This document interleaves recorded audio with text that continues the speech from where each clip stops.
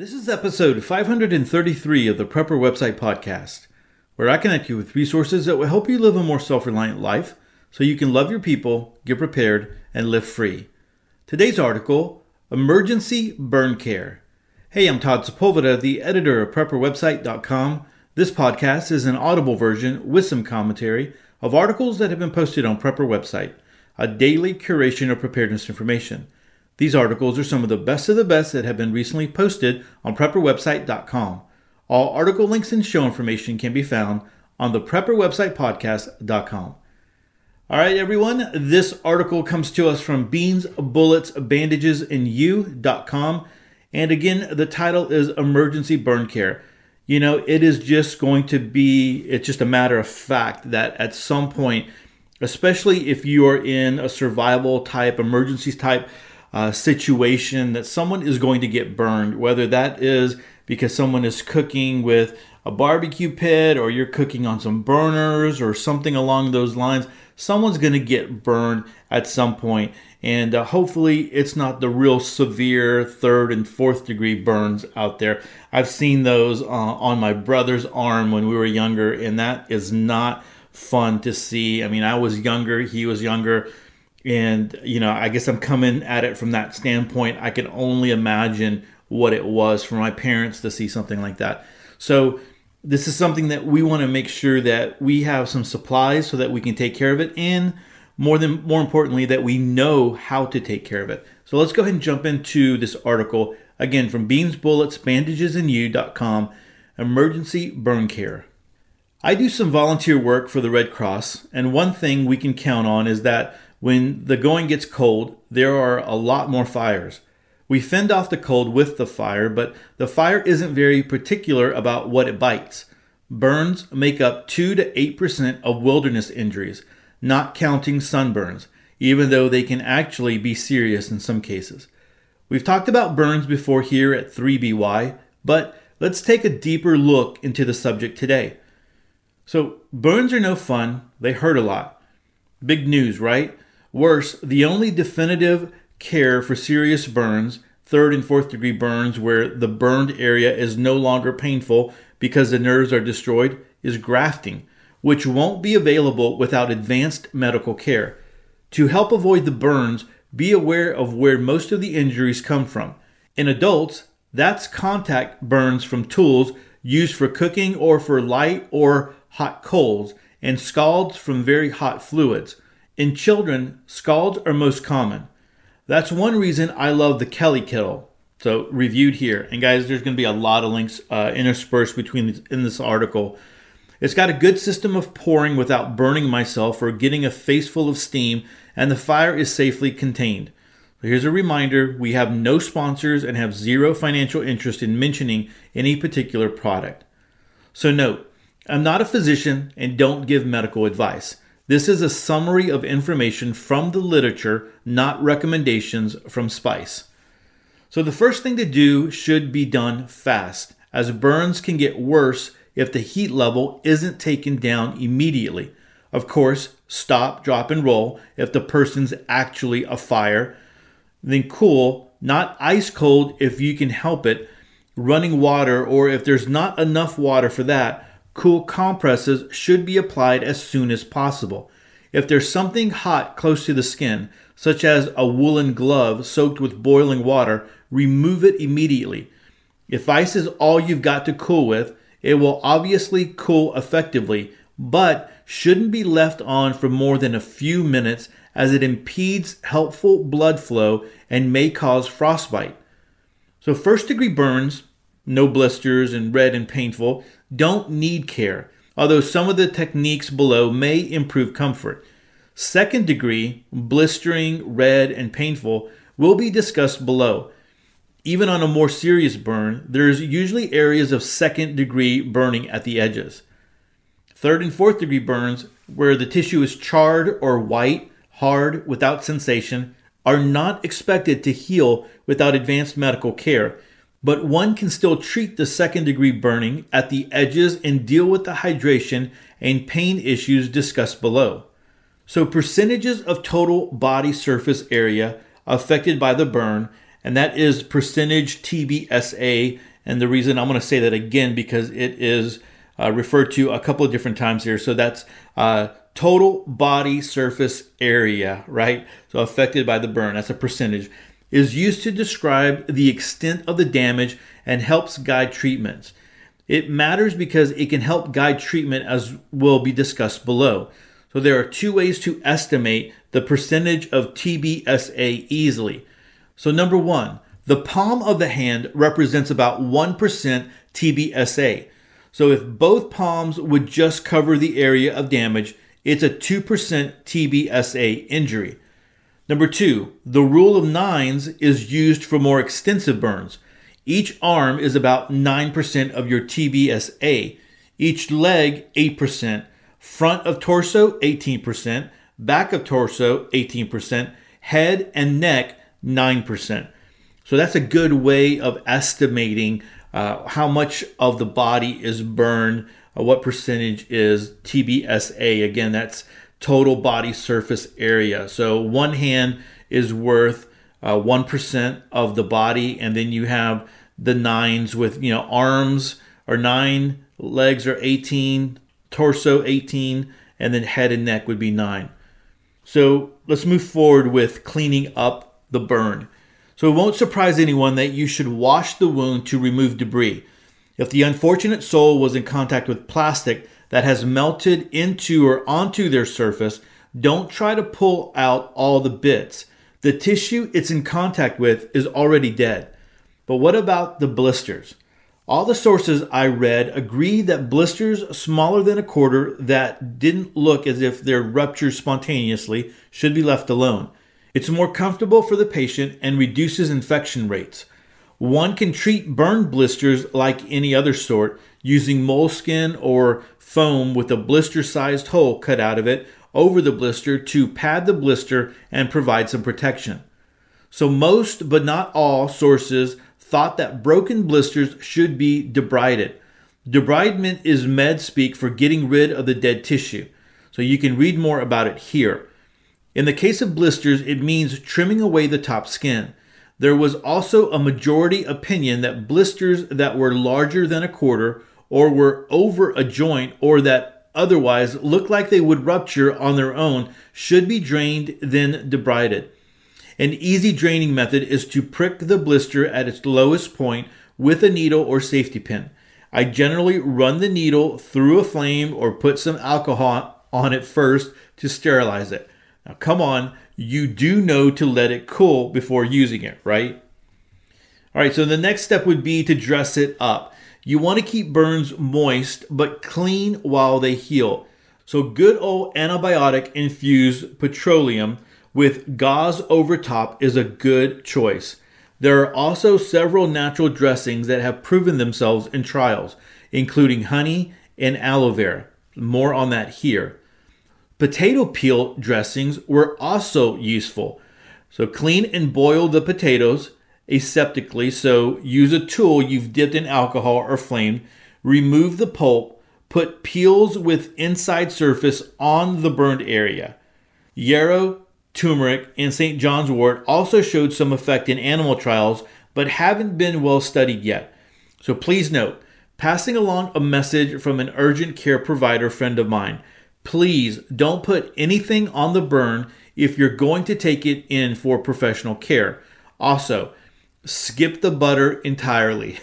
I remember back in the day when someone would burn themselves, that's what the parents would want, like put some butter on it. Like, I don't know, like you're going to eat it or something. That was always something that they did, right? But that's interesting about the potatoes. I've never heard that one before, but that's really interesting, I guess, if you don't have anything else.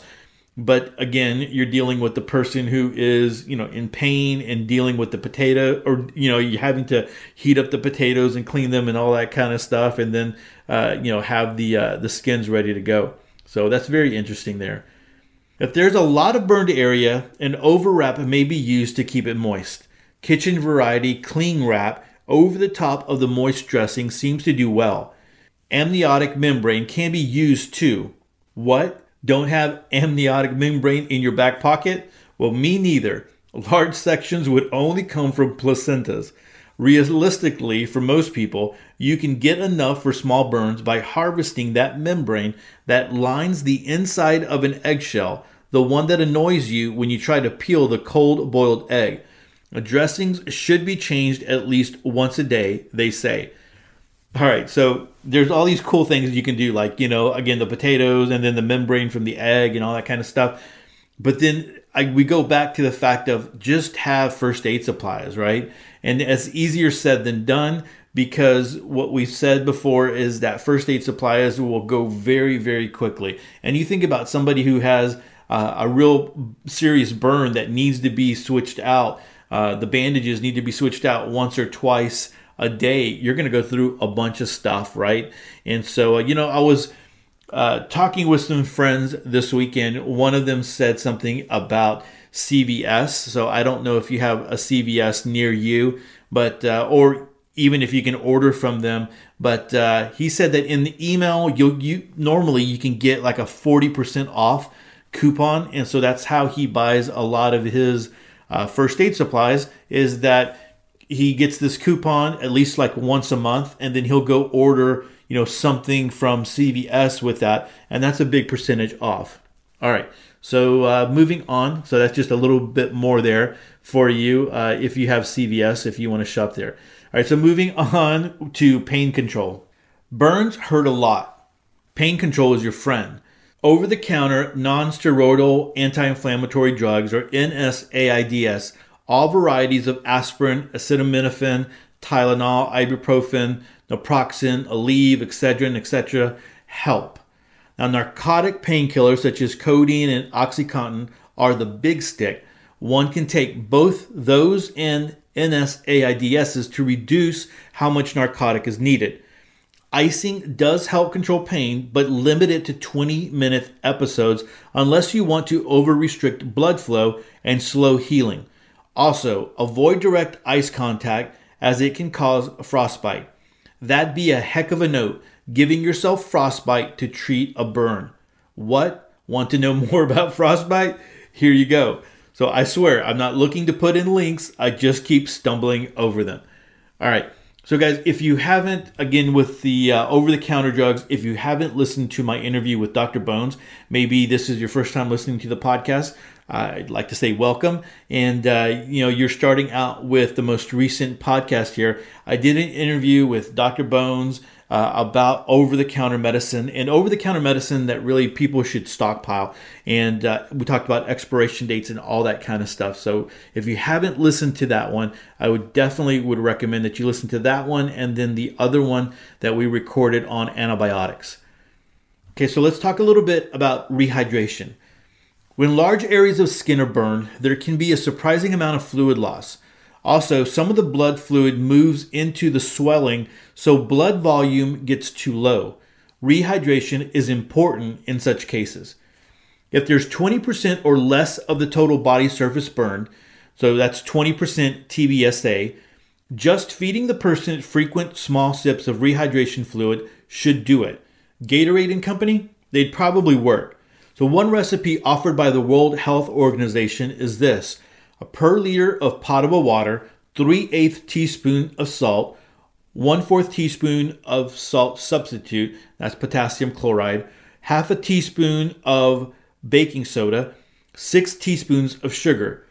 If you're not up to something quite that elaborate, you can drop the salt substitute and baking soda and use the salt to half a teaspoon. So more than 20% TBSA burn, that's a real problem. If you're set up to do IVs, there are a couple of recommendations. This is one of the simpler ones and comes from the Army. So 10 milliliters per percentage of TBSA per hour IV. So make sure they're maintaining a 0.5 milligram per kilogram per hour urine, and that's 1 milligram per kilogram per hour for children. So roughly 50 milliliters an hour for a 220-pound man. So if you want a second opinion on IVs, the Parkland formula has been recommended. And so this one, again, is 4 milliliters per kilogram per percentage of TBSA of Ringer's lactate solution over the first 24 hours. So half of the fluid is given within the first 8 hours after injury, and the other half is given over the next 16 hours. All right, guys, so that's a lot of information there, and a lot of people are not set up to do IVs. But there is, that information there. There's actually a little bit more information here. I'm going to skip that information in the parentheses there. So if you're not set up to do IVs, you can still give the rehydration drink. It can even be infused into the rectum to increase its uptake, which is helpful if the person can't tolerate drinking. So here's hoping you keep warm, but not too warm. So one of the things I like about Spice when she does her articles is that she does include links to her research. So she has a little portion here, a little paragraph on references. There was a lot of agreement among various sources I read for this piece. 2 sources that summarized a lot of it are below. The second one, a text for a wilderness med course run by the University of Utah, also has good information on other kinds of wounds. So there are links here for you to go check out. And like I said, all throughout the article, but then at the end, resources that you can go check out. Now, there are 7 comments here, and some of them are pretty extensive where people are leaving information and good links and different things like that, especially to Hesprian.org, and that's where you can find where there is no doctor, where there is no dentist. You can find those downloads. I was actually looking at them earlier this week, and so you can download PDF versions, but they also have hardback versions.